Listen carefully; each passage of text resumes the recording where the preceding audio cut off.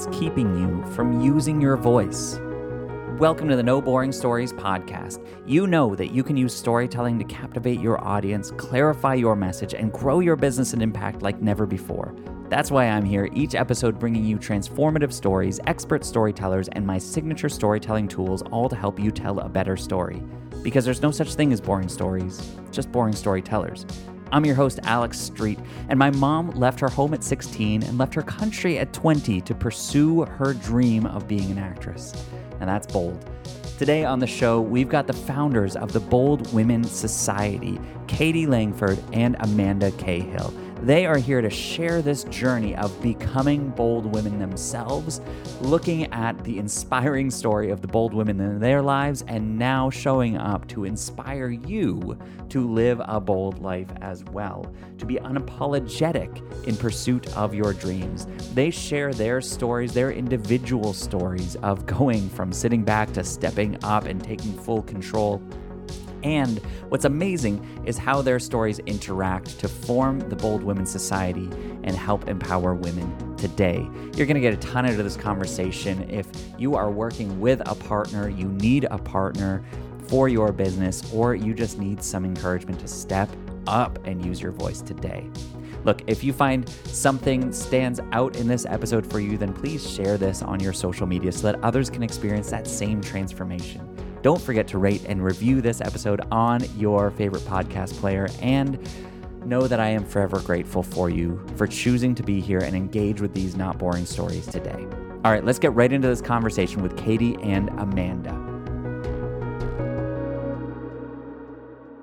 Welcome back to the No Boring Stories podcast. I, of course, am your host, Alex Street, and this is the place where boring stories simply are not allowed. Or if they are boring, then we figure out how to make them unboring. But thankfully, my guests today, guests plural, are going to bring something that is anything but boring, telling their own stories, telling the story of their community, their movement that they are starting. I am thrilled to have Amanda Cahill and Caytie Langford, the founders of the Bold Women Society, with us today. So how are you both doing today? Phenomenal. It's been a great day so far. Excellent. So this is Caytie. Caytie, you can say hi. Hi, I'm Caytie. There we go. And Amanda? Hi, we're happy to be here.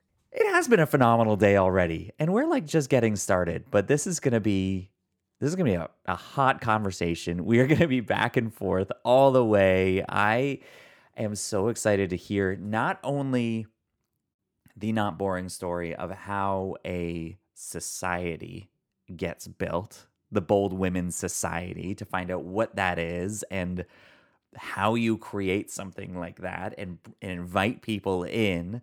There's just so much in that. And anybody that is listening to this that is like, oh, yeah, I want to start a community. I want to start a movement of women doing things, but I don't know how. Like, this is going to be great for them. But then specifically, what I love about you two is the way that your stories, your individual stories, merge to get to this place where it was unavoidable. Of course, we had to do this thing.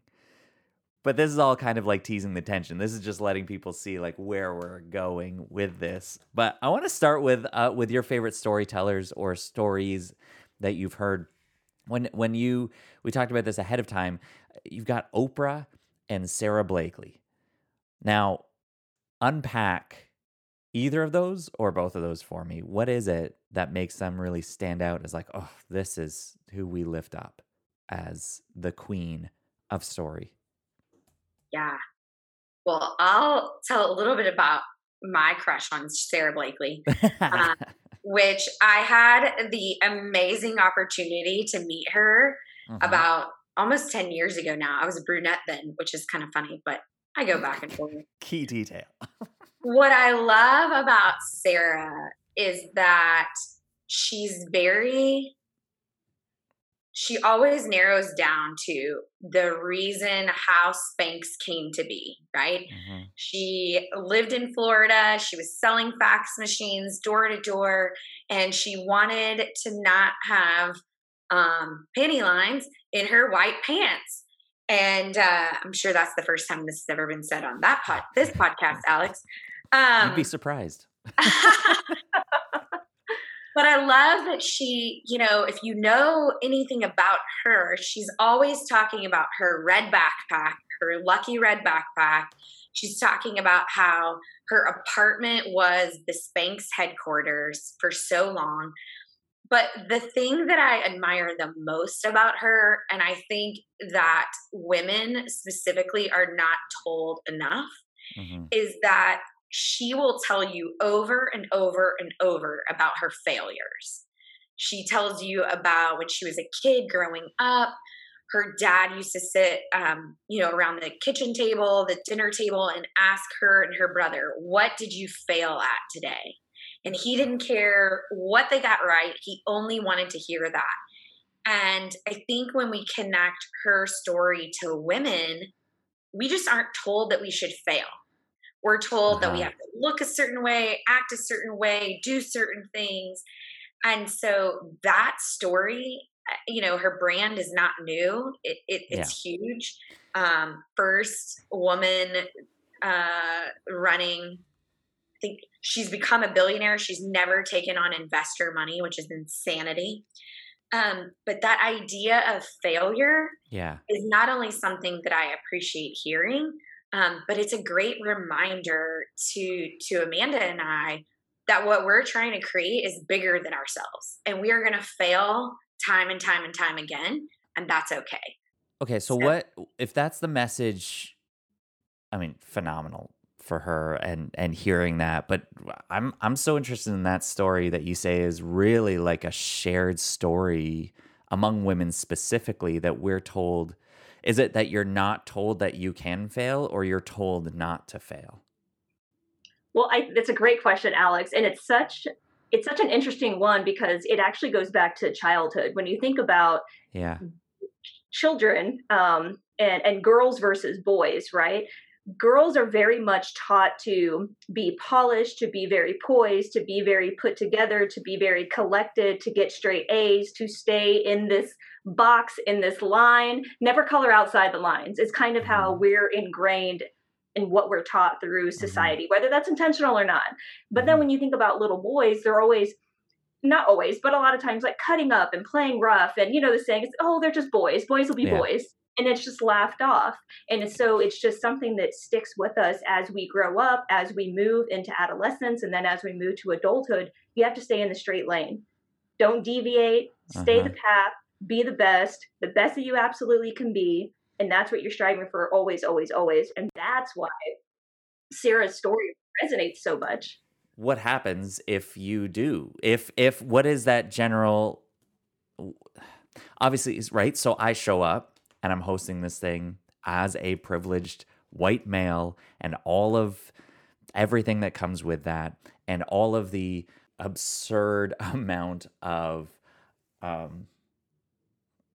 ignorance that comes with that, and knowing and hearing this and being like, yeah, okay, I don't know, I don't get it. Like, I just failed and then got up again, and it wasn't even a thing. But for you to speak about this in such a powerful narrative, that this is what we grow up with, this is what we lead. This is why, I mean, you're looking at the title of your organization, the Bold Women's Society. Like, it's no coincidence that that's what it is. You're leading people to be bold. So the question around that failure thing then is, when you're told stay in a straight line, or at least you absorb that narrative,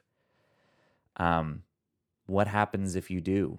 As you grow up, as you get older, as you try something, what happens if you do fail? What's the result? Yeah.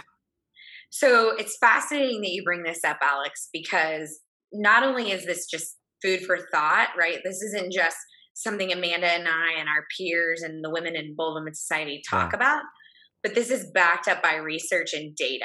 There's an amazing professor at TCU in the business school, and she has done the research about women staying in the lines, right? We know that women are graduating at higher rates, both in just undergraduate degrees, but also graduate degrees. We know that more women are graduating from things like law school and MBA school and all those things. But when we look at leadership, when we look at those things, we still are so freaking off balance. And depending on whose research you follow, it could be anywhere from 50 to 100 years for parity. And so what happens is women are really great at going to school and following directions, right? We know that we can study for a test, get A's on the test. We can get into the right law school, right? We can do all of those things. But what's fascinating and insanely crazy about it is that when we talk about business, when we talk about innovation, whether it be in healthcare or technology or the nonprofit space or the telecom space that Amanda's in, women do not get rewarded for staying in the lines. Women get rewarded for taking risks and being innovative.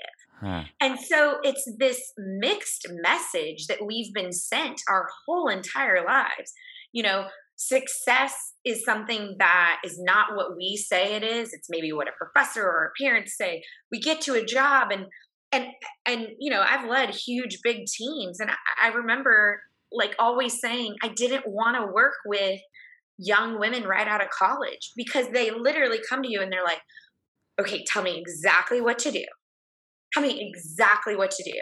And we see this when it comes to getting raises, getting jobs, getting promotions. The research out of the UN says that men will look at a job description, and if they see 30%, they'll be like, yeah, I can do that. And women want to check 90 to 100% of boxes so they won't fail. And quite frankly, it's screwing us over. So there's this idea, carry that childhood story through, because this is what's so fascinating about this, right? I mean, this is a story. This is a story that then translates or becomes so many people's stories. And to be perfectly honest, most of my clients that I work with in story coaching and helping people really uncover and fall in love with their story and turn it into a message that matters so they can show up boldly, confidently, and communicate it to connect with people, most of my clients are women, like 80 to 90%. And this is something that has shown up for me, is recognizing the effort that it takes to not only have the courage to look into your story, to look back at that and see all those failures, see all those mistakes, see where something went wrong or went right, or maybe you translated it in a different way, but then to have the courage to take that and show up with that fully, completely, authentically, vulnerably, and recognize that if I share this, if I talk about who I really am, like with no armor up, and that isn't accepted, then what else do I have? Because the practice of failure isn't simply, I guess, isn't there as much. That's what I'm hearing as you say all of this, is there's a practice of failure that is showing up now for women specifically, more than ever. This willingness to fail, this willingness to try, to show up, to go outside those lines, because you're learning that, oh, I can do this and get back up again and try again, where that's something very generally, but again, a true narrative, and as you say, backed up by research, that's something that males have been doing since childhood. That's right. Yep. I mean, wow. Yeah. And so here's what's crazy, right? Like when we talk about our own stories, I have my story is also wrapped up in following the path, doing the right thing. Amanda's story is wrapped up in following the path, people thinking that her life and her career are phenomenal and she shouldn't want more. Like, when the hell was the last time that we looked at a man and said, you shouldn't want more? We don't. We don't do that. We do it all the time to women. All the time. I mean, I'm not sure that these guys needed to go to space. So I'm not sure that that they need more of that, but I'm with you. Let's just remember that Jeff Bezos went to space And his ex-wife, Mackenzie, instead donated $40 million that week. So, as it says... This is a message that this is a story that I am so behind and am thrilled about sharing and getting out, because even to think about this, as I look at my journey of kind of developing my business and stepping into the entrepreneur space and seeing my gifts and how I can share these, not only are most of my clients women now, but I think that actually comes back from like most of my early learnings, books that I would read, podcasts I would listen to. It's Jenna Kutcher. It's Sarah Blakely. It's Amy Porterfield. I found myself learning from and listening mostly to women's voices, and I think it's because of this, because recognizing the extra struggle, the extra layer of, I don't know, effort, push, drive that's necessary to go forward and to make your dream happen is so much more respectable as we look at this. And so as you guys step forward and show up with the Bold Women's Society, tell us now, finally, I mean, this has been a good introduction, but what are you doing? What's the purpose? What is Bold Women's Society, and what's the impact that it's going to make, or that it is making? Right. And obviously that's what we love to talk about. Being with Bold Women's Society. So, I mean, essentially we're an online community, and we have a spotlight on bold stories, which is why Sarah Blakely's story is so impactful to our community, stories like Oprah and things like that.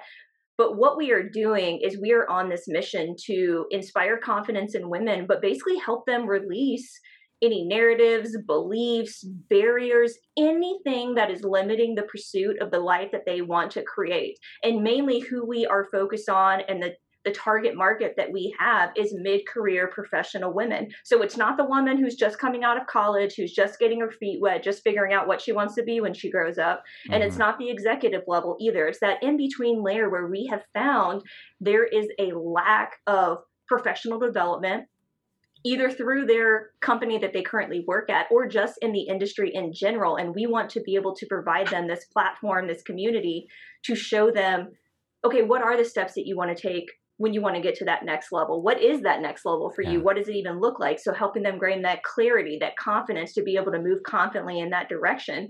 And ultimately, I mean, our end goal, we envision a world where we have reshaped that narrative that we just talked about, where every woman is completely unapologetic in the pursuit of her dreams because she knows that she has that confidence to be bold. She has that courage to be authentic and be vulnerable and show up who she is. And she has that power coming from a community of being supported. Yeah. So it's all of those things. And that's just touching the surface for what we feel and what is driving everything that we do every day with Bold Women's Society. Oh my goodness. You're just so like passionate. You're like getting so excited about it. I could tell you're in your living room here, but like I see you on a stage, like just actually like sharing this so passionately and boldly up there. And what is fascinating about what we just did was paint the picture of the transformation that you see and that you want to see. You see a generations of women who are showing up, apologizing for their failures, apologizing for their successes, showing up and not actually confident to take that step, to make that move, to have that conversation. And you're seeing specifically in this like one, category of women, kind of midlife, mid-career, where there's little professional development, that if you can connect with them and you can help them see the path that they've been going on and they don't have to live this way anymore, it doesn't have to be this way, then you can help them become unapologetic. I mean, bold, ultimately, in pursuit of her dreams and her career and the life that she wants to live in community with confidence, with clarity. That's a transformation. Yeah. And anybody that is in, that's a beautiful story, right? And so I think about the women that you're impacting and the stories that you're changing, the transformations, the amount of stories that you are helping helping form these people who are going from apologizing or from fearful to free to unapologetic. Think of it, the amount of people that are now walking around after connecting with you, after engaging with Bold Women's Society, who are now walking around and their story is different because of that. That is a beautiful freaking thing. That's why I love this. Do you have any of those stories? I mean, share, do you have, who comes to mind when you think of someone, you don't have to give a name or anything, but when you think of someone who has experienced transformation like that as they've engaged in this community? Yeah, I mean, we have one woman who has just been a rock star with us, but she came to us. She's the only female vice president in her firm, in her company. She works in a pretty male-dominated space, and she really didn't feel like her voice mattered. She also is maybe a bit burnt out of her career. Like, she's wondered, is this the right place? But again, she went to school for this. Mm-hmm. She got into it. She followed the path. She got promoted, right? But even being the female vice president, she didn't want to talk about that. She thought that was a bad thing.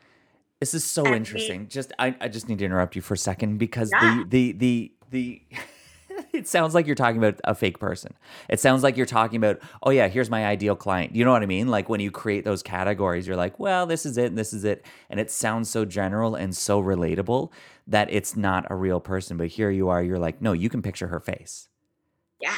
You know who this is. This is the real story. Her. Yeah. We adore her because she's been with us and she's done the hard work and right, what we're talking about is personal and professional development. It's not easy, right? Mm-hmm. If it was easy, more people would do it. But she's really dug in and she's learned to do things like set boundaries. She's the person on her team and her company that when another man doesn't want to do it, it gets put on her plate. Mm-hmm. And she stopped saying, that's bullshit. I'm not no, I'm not an admin. And just to see her blossom, I don't know if you would use a different word, Amanda, just this confidence that she has and she is thinking bigger and she's thinking, it's not necessarily, is this the right job for me anymore? It's what would the right job look like? Is this how I want to spend my time and my energy?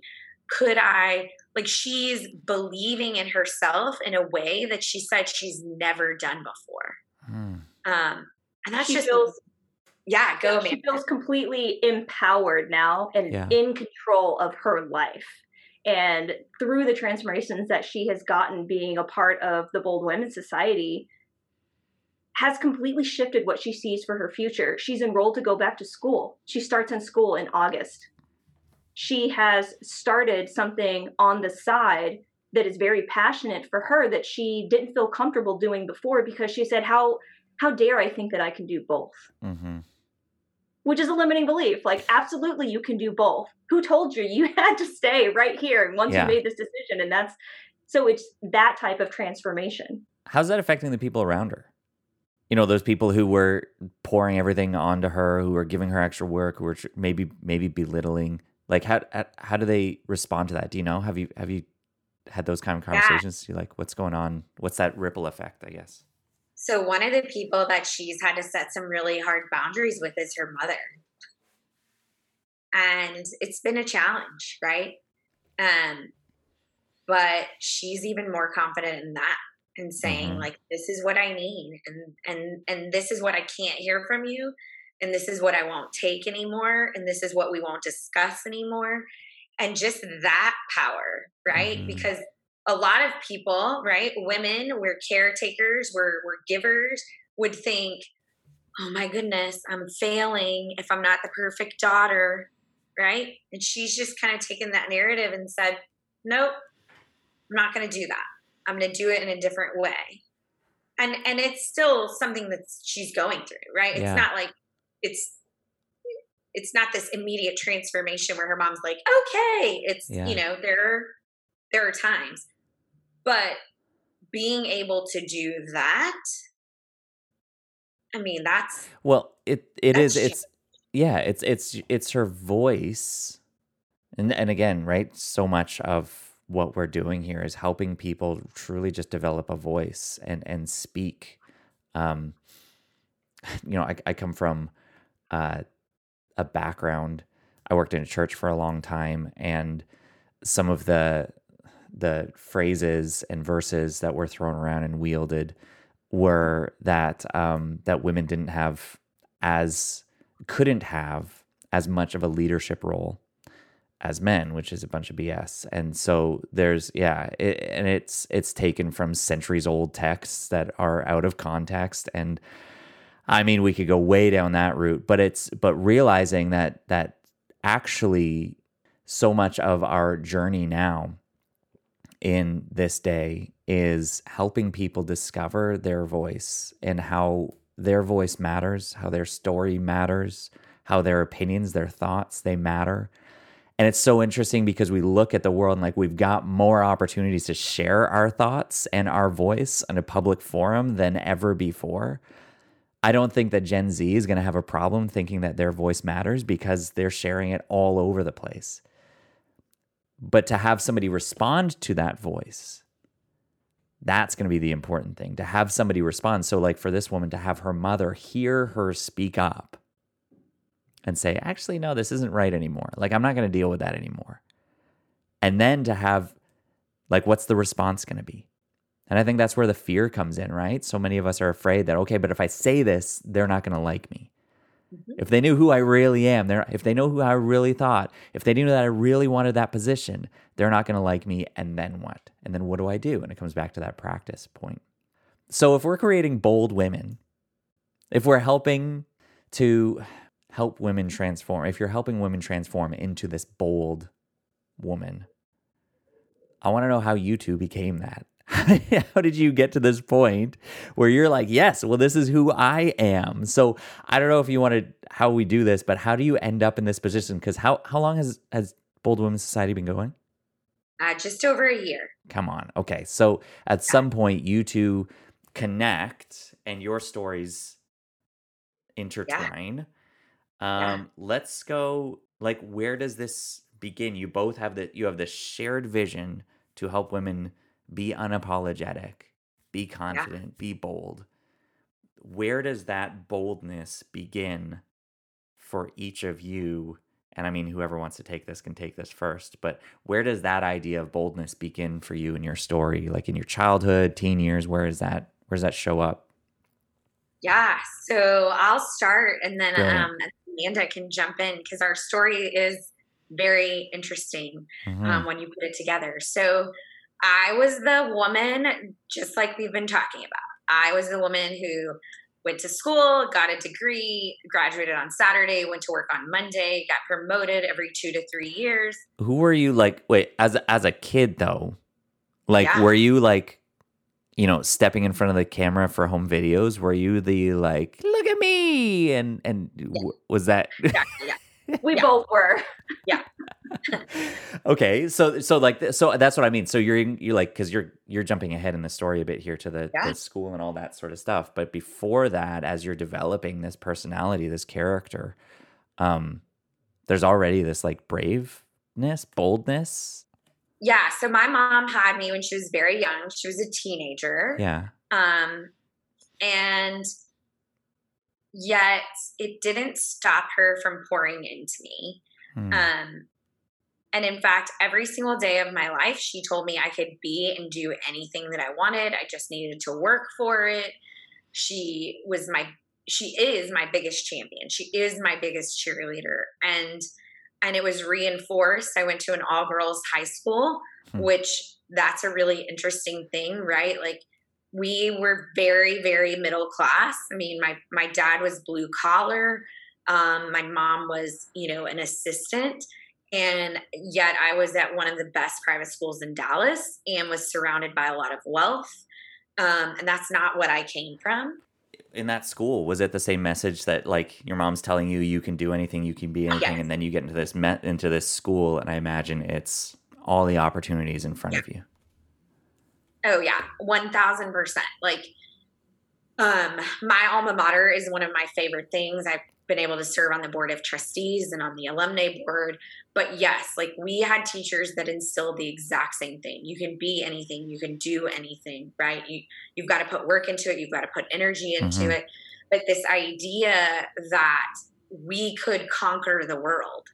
And at the same time, our motto there is Serviam, which means I will serve.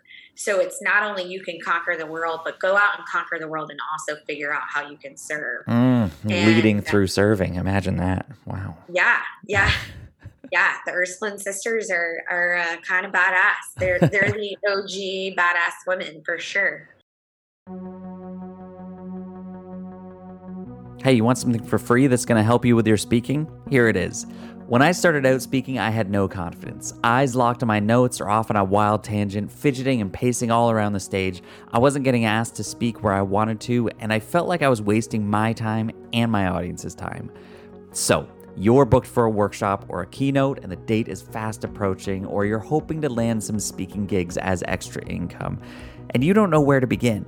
If you don't get extra help, you'll be embarrassed, you'll waste your time, and you'll lose relational connections.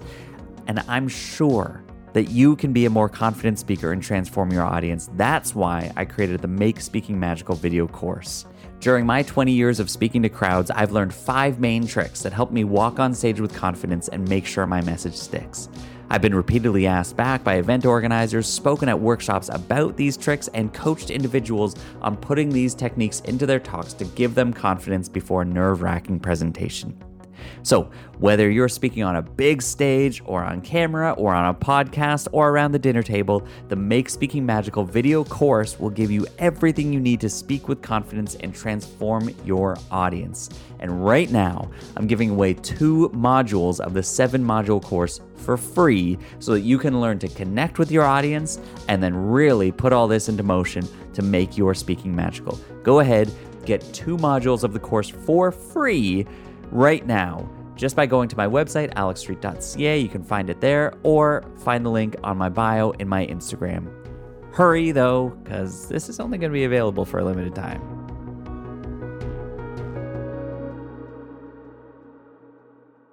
And what was going through your head at that time when they're like, you can conquer, you can do anything? What's the anything that you start thinking of I could do? Yeah. At that time, I wanted to go to law school. Okay. I really wanted to be an attorney. I wanted to be, I was in mock trial, actually. Totally forgot about that till just now. I wanted to be, I'm not a good singer, but I've always liked being like on stage and being a leader. And so I wanted to be in a courtroom and I wanted to be talking and interviewing and doing all the things. And then I had friends that went to law school and I took a year off in between and then I never went. Like, I never talk to my friends anymore. I don't want to have their life. Okay. So now we catch up to where you were telling your story. So you go to school, you do like, what did you go to school for and what did you get into? And what is that normal life that you slipped into? That's hysterical, Alex. So I went to school for engineering. And then I got to orientation and I thought, oh my God, I can't fail at this. So I changed my major to communications. From law to engineering to communications. It gets better. So I take communications. I'm sitting in my communications theory final and I'm like, this sucks. I don't really care what Plato says. Which is hysterical because now I'm like, give me all the information. Yeah. But 1920, I was like, nope. So I went and changed my major. I changed my major to, it's called Recreation, Park, and Tourism Sciences. Leslie Knope, here we are. Parks and Rec. Leslie Knope. Yeah, and before Leslie Knope, like nobody knew what the hell that was. I go and call my mom and tell her what I'm doing. And her response to me was, are you going to be a camp counselor for the rest of your life? She was livid. And I was like, I don't really know. I thought I was going to do youth programming for nonprofits, which is hysterical because I'm not great with kids. Like, They're not my jam. but I fell into fundraising. I was really good at it. I'm really good at influencing people to raise money and leading teams. And that's where I just went boom, boom, boom, boom. And at 34, I was the chief development officer for a national organization's local chapter. I had raised $35 million in my career, and I was sitting in my office and I was like, ugh. And not only that, but kind of like, because we talked last week about this idea that, it's not always this huge moment. Yeah. I remember I know exactly where I was. I was sitting in a conference room with some fundraising consultants. We were in the middle of a capital campaign. We're looking at a list of people, and all I thought was, I am so sick of looking at people as if they're bank accounts. Oof. It was horrible. And yet the narrative in my head was, if you quit, you are a failure. Even though I had been surrounded by phenomenal women leaders that were donors. Like, I could get into any top female executive in Dallas, into her office and talk to her. And I just kept remembering and thinking, like, I think there's something else out there. And so you have this moment. I think I'd love to pause on your story and move over to Amanda for just a second here, and then we'll see how they kind of interact. But there's this moment that I think, which is so critical for all of us, is, as you say, it's not a big moment. It wasn't you getting fired and running out in a storm, as far as I know, yet. But there's this, the turning point was this, after 15 years of doing this and like rising up, getting in all these different rooms and offices and having any conversation, well networked, you just have this moment of kind of a separation of what you're doing from what you believe. And that's so critical for us, is recognizing, like, I'm so sick of looking at people as bank accounts, is actually rubbing against some belief that you have about this world, which is inherently, I think, that humans have value beyond the dollar. Like, there's something about that for you that all of a sudden, over 15 years of it, all of a sudden shows up and you realize, this is against my beliefs. Something needs to shift. And I think that's the part in our story that so many of us are like, I don't know what the big moment is. And you can look back and you see that's what it is. It's when something was misaligned with what you're doing from who you're supposed to be. And that's going to be the key part. Would you agree? Yeah, absolutely. So good. Okay. Yeah. So let's, Amanda, same thing. Where does this go for you? Where does this begin? What you said you were the same sort of thing, jumping in front of the camera as a kid and no fear. What was your upbringing? Yeah, so I am the youngest of 4. I have 3 older brothers. So there was a lot that came before I did, right? Mm-hmm. And so I kind of, from an early age, had to put myself in the limelight to get attention, being the last one. I mean, I was the only girl, so that did help. But I was very, very much as a child, like, always dancing and putting together routines and just, mom and dad, watch, these little routines, just all acting, doing everything that I could. I was so confident and ambitious and just all of the things that, like, you think about a child just smiling and laughing all the time. That was me. Was it tiring? Was that effort? Do you know what I mean? It was not tiring. Yeah. No, okay. I loved every minute of it. Yeah. I loved every minute of it. But I watched my mother as I grew up. My brother was our primary breadwinner, and she worked a lot, and she worked very hard for what we had. And so it was ingrained for me very early that was like, if you want to be successful, you have to work really hard. You have to work harder than everybody else. And, there was some point, I don't know exactly where it happened, but once I got into junior high school, I very much became the people pleaser person. So I was the person, instead of picking one sport and just rocking it, I played all of the sports and just did them okay. Right. Because I just wanted to be pleasing to everybody. A coach would say, hey, we'd really like you to join the team. They saw how athletic I was, and I was like, okay, great. That sounds good. Oh, you want me to join a cheerleading squad? Oh, okay, great. You want me to be in band? Oh, okay, great. I'll do that. And so literally I did all of these things, but none of it was my own direction. It was just people tapping me on the shoulder saying, hey, we think you'd be good at this. And never once did I stop to think, is that what I want? So when you said your mom is a really hard worker and you modeled yourself out, like what does define that hard work? Like, is that just hours put in? What did you see? How did you define her hard work? So she started having a family when she was really young, like 18. So college was disrupted for her. She never graduated from college. So she had to put in a lot of hours, and there was a lot of stress because she didn't, from what I saw and from what I was told, because she didn't have a college education, she had to work twice as hard as everybody else to prove that she was deserving to be where she was. And I saw the struggles that she had, and that led into me. Yeah, okay. I was like, well, I'm absolutely going to graduate from college. And not only did I graduate from college, I was the first woman in my entire family to get a master's degree. Come on. I was like, I have to do all of it, right? I'm the people pleaser. I have to do it. I have to be the best.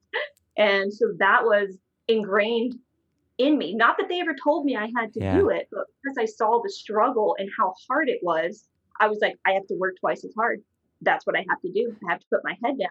Did you ever not do something and face the consequences for that? You know, so somebody invites you should join the basketball team and you're like, nah. And then you saw disappointment on that. Like, did you ever, you didn't even give your chance, but there was not that opportunity to see, but the fear of that is what drove you to say yes. Exactly. But what's interesting though, is when I got into college and into grad school, when it came time for me to make those decisions where people kind of stopped tapping me on the shoulder as much, I had a lot of commitment anxiety. It took me a lot to commit to something. Like I changed my major 3 times. And then finally on the third one, I went to a counselor and I said, look, I just need to graduate. So with what I have, what do I need to do to hit this mark? Yeah. And I ended up getting an environmental science degree because I was really good at math and I was really good at science. And they were like, this is going to be easy for you. And I was like, great. And it was easy for me, but my heart wasn't in it. I was just like, at this point, I was like, I just need to be done. Yeah. So I did it. And the alignment again between these two stories, right? Of like what college is for you. It's just like, I don't know. I'm just going to do this. No, I'll try this. No, I'll try. Oh, let's just finish. I'll get this done. Which then leads you into what is it the same, 10, 12 years of some career beyond that for you, Amanda? What was it like leaving that and leaving school and getting into a job, getting into a career? So when I graduated from college was when the economy was really bad. So I ended up saying, I had a counselor who told me, you're already broke. You might as well stay broke. If you want to stay in school, you should stay in school now. And I took that advice and I did that. And that's how I got my MBA. But what I found out, I just assumed because I had an MBA, that it would be easy to get work. It was not. It was not. I applied to like 200 jobs. So I ended up taking the first job that was offered to me. And I 200.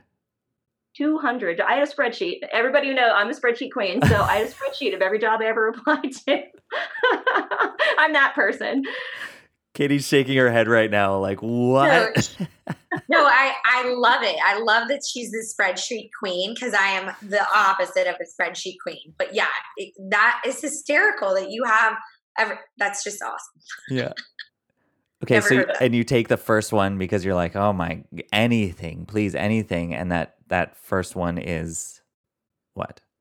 It was miserable. I literally felt that every day that I went to work that I was dying a little bit, even though I had an office and like it was great sure to have an opportunity. I actually got an opportunity to move into a position in the telecom industry. And once I got into the telecom industry, that's when things really started to connect for me. I started getting in touch with people who had been successful, who mentored me, who kind of showed me the way. And in there, I did have a breakdown that kind of paved my transition, but I, like Caytie, moved up the corporate ladder very quickly every couple of years. And it forced a lot of really quick personal development and a lot of questions from me because I felt that there was a piece of me missing and I didn't know what it was. And when I tried talking to my family and friends, they're like, your life is so great. You have a great career. Like literally you have all, I don't even know why you would want more.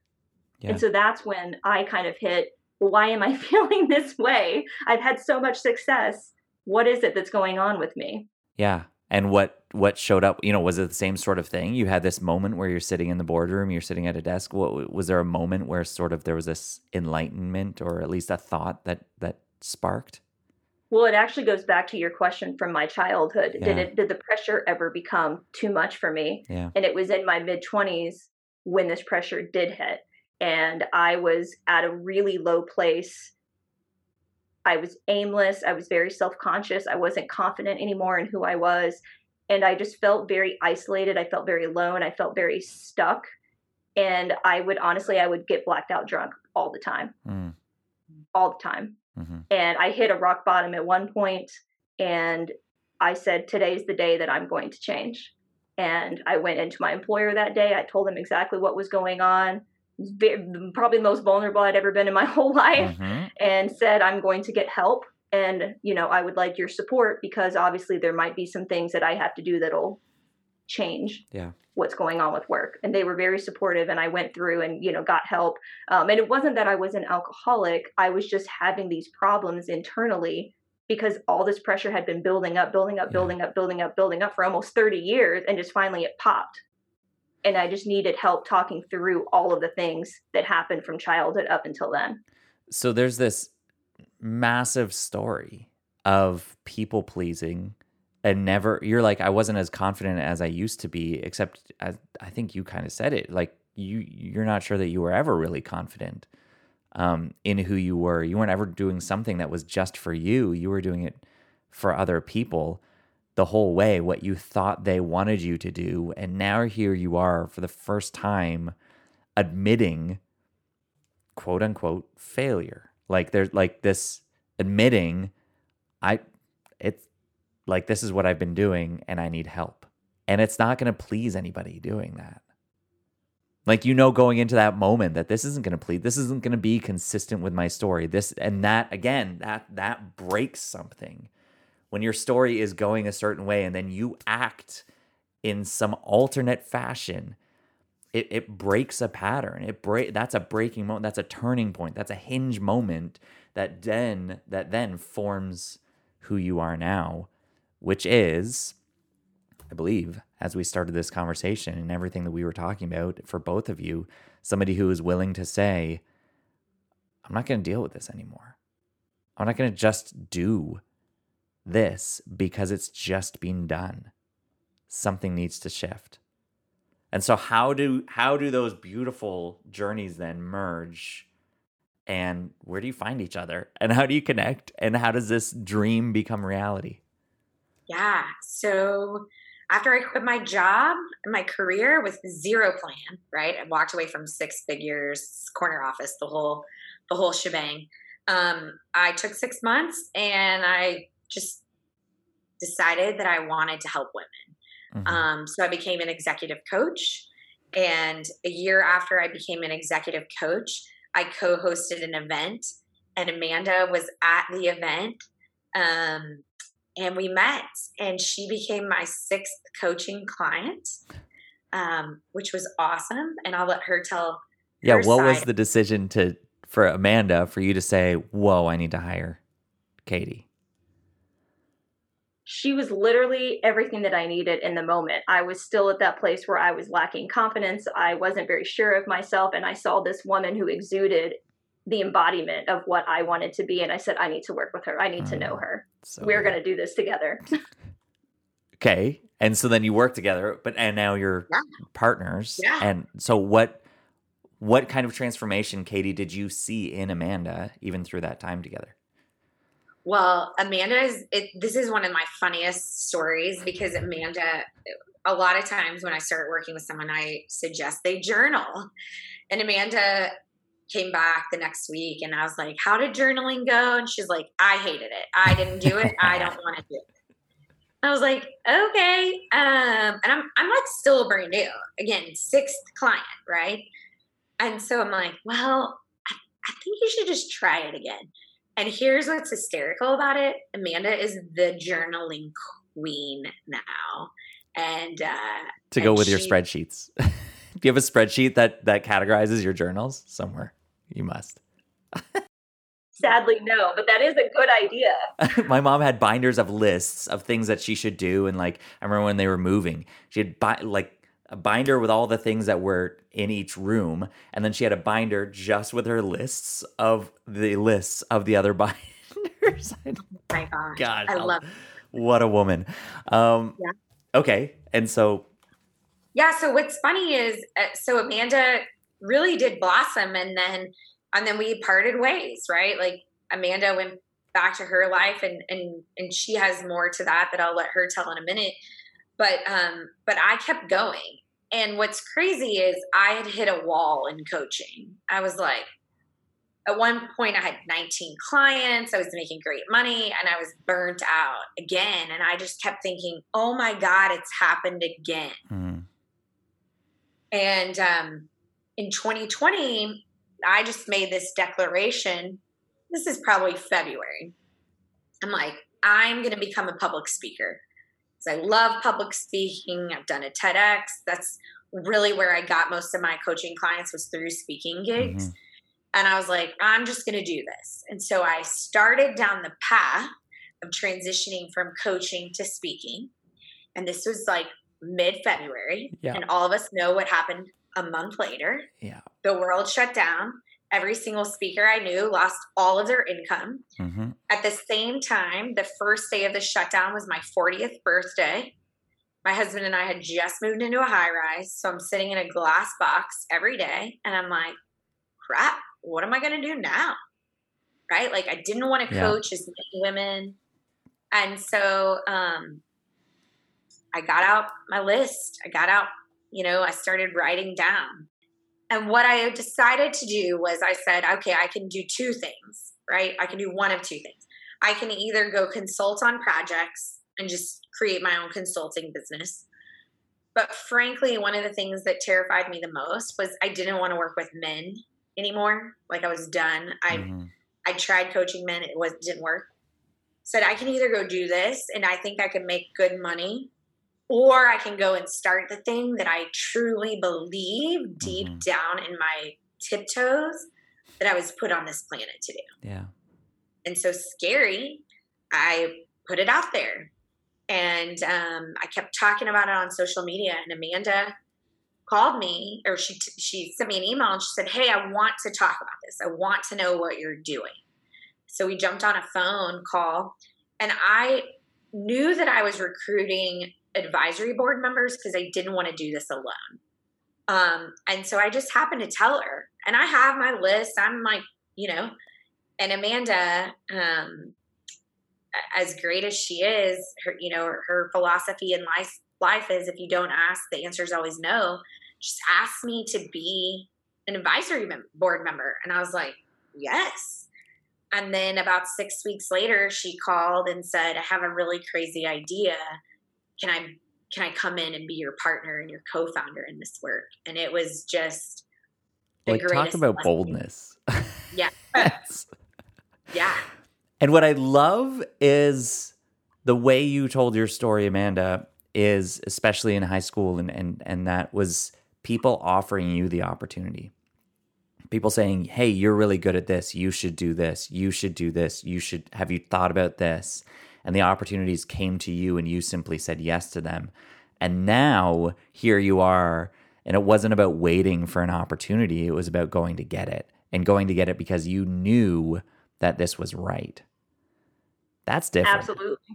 Absolutely. And that's part of why I love being a part of Bold Women Society, and why the mission and vision resonates with me so much, because I want to take all of those feelings that I felt, everything that I went through, and now I'm very much the person where I'm creating my own life. I'm creating these opportunities because I've done the work. I know what I want out of life, where I want to go, maybe not how I'm going to get there, because that's not important, but I have a clear idea of what this vision is and where I'm going with my life. And I want to help other women realize you can do the same thing. You can take control. You don't have to just do it because somebody tapped you on the shoulder or because you got voluntold to do something, right? Like, you can control your life, because I'm living proof, and I want them to know that they can do it too. It's just so phenomenal. I mean, if somebody's listening to this right now and they aren't moved right now, if their heart isn't racing a little bit faster and seeing all of this come together, this is the magic of it all. This is why I love you two and love this conversation and the stories, seeing these all come together and work in their own beautiful way to get you from, I mean, even Caytie, the image that you had of this bold woman leading you and raising you and putting you into an environment where that was continued and encouraged within you.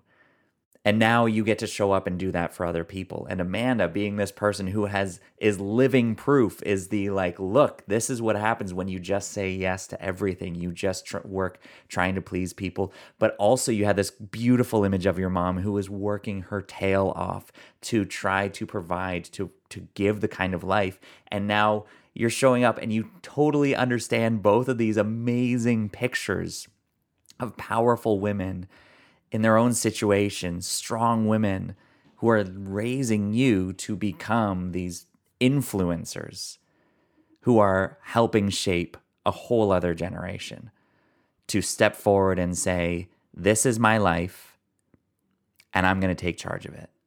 I'm going to understand what my vision is. I'm going to explore my own dreams and I'm going to pursue them. And ask, because if I don't ask, what did you say? If I don't ask, the answer's always no. The answer's always no. It's like you can't. It's just such a perfect arc.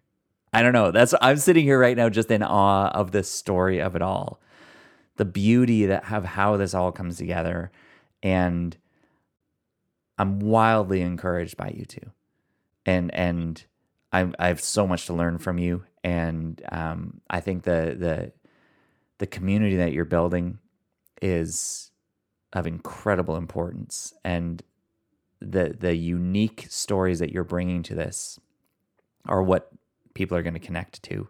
And so I am so grateful for you showing up and sharing this journey and going through all this conversation that we've gone through. Before we wrap things up here, is there kind of a final thought, a bow that you want to put on the story up to this point? As you know, we would all agree, we're just getting started.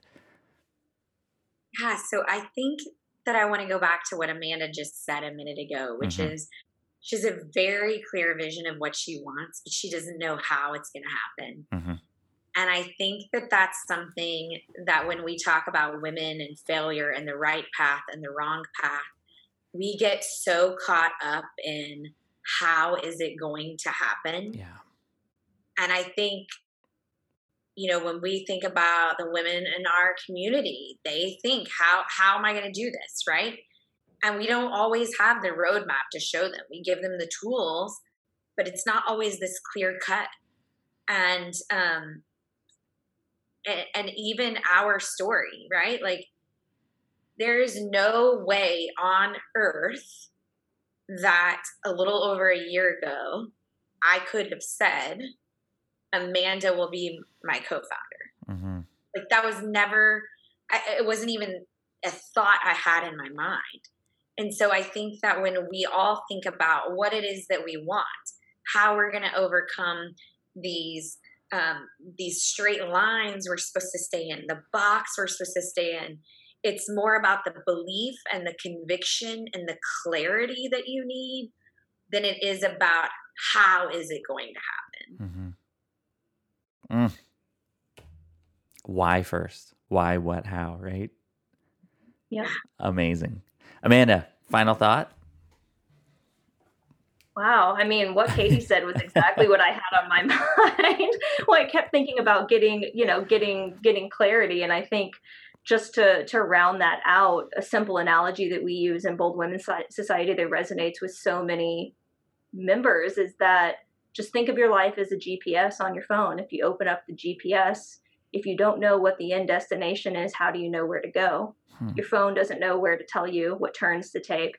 And it's not that you're going to know how to get there, but it is important to get clear on what is that end goal? What is your vision? What do you want? That's the address you're putting in. And when you populate it, a bunch of different routes will show up. And that's conviction for you to know there's not one way to get to where you want to go. You don't need permission to go or, approval to go down this one way. There's multiple ways to get to where you want to go, but getting clear on whatever that vision is, the impact that you want to make, who do you want to be, how do you want to show up, how do you want to make others feel, getting clear on that. That's your GPS destination. Yeah. The path will start to unfold once you get clarity on that.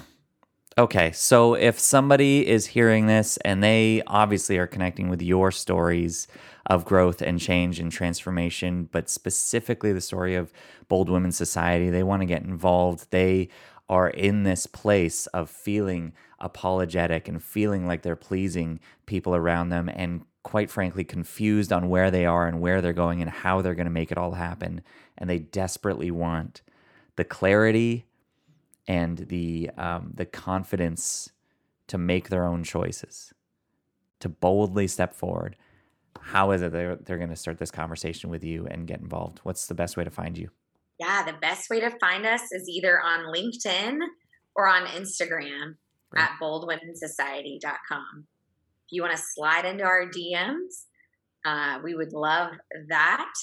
If you want to start following us and just seeing what we're all about, we show up every single day, and we'll tell you ways to get involved. I mean, right now we're in the middle of a free coaching challenge, so we're not sure when we're going to do that again, but there's definitely ways to get involved, and our membership is amazing, and it's at a price point that's really reasonable, but it's built for women who, are those mid-career women who are saying, is this it? Yeah. I don't know. And you're helping them see you've got the choice. You get to choose. Right. Yep. Start using your voice. My goodness, I am so grateful for you two showing up and sharing your voices with me, with us today, and again, your stories and your grace, the joy that you bring, and this incredible power that I think that you both have. Anytime that you speak, people listen, and so I'm grateful to be a part of this journey, to know you both and to learn from you, and I'm excited for where this is going from here. Oh, likewise, Alex. The feeling is 100% mutual. We're so blessed to know you and excited that we get to learn from you and grow with you, and just excited for what's in the future for you as well. I received that. All right. Thank you. Thanks for listening. This has been No Boring Stories. I am Alex Street, and we are just getting started. I'd love to know what you thought of this conversation, so please feel free to reach out to me on my website, on Instagram, or in the Fearless Speakers Academy and share your thoughts. In the meantime, honor this conversation, go out in your life, and tell a better story today. We'll see you next time.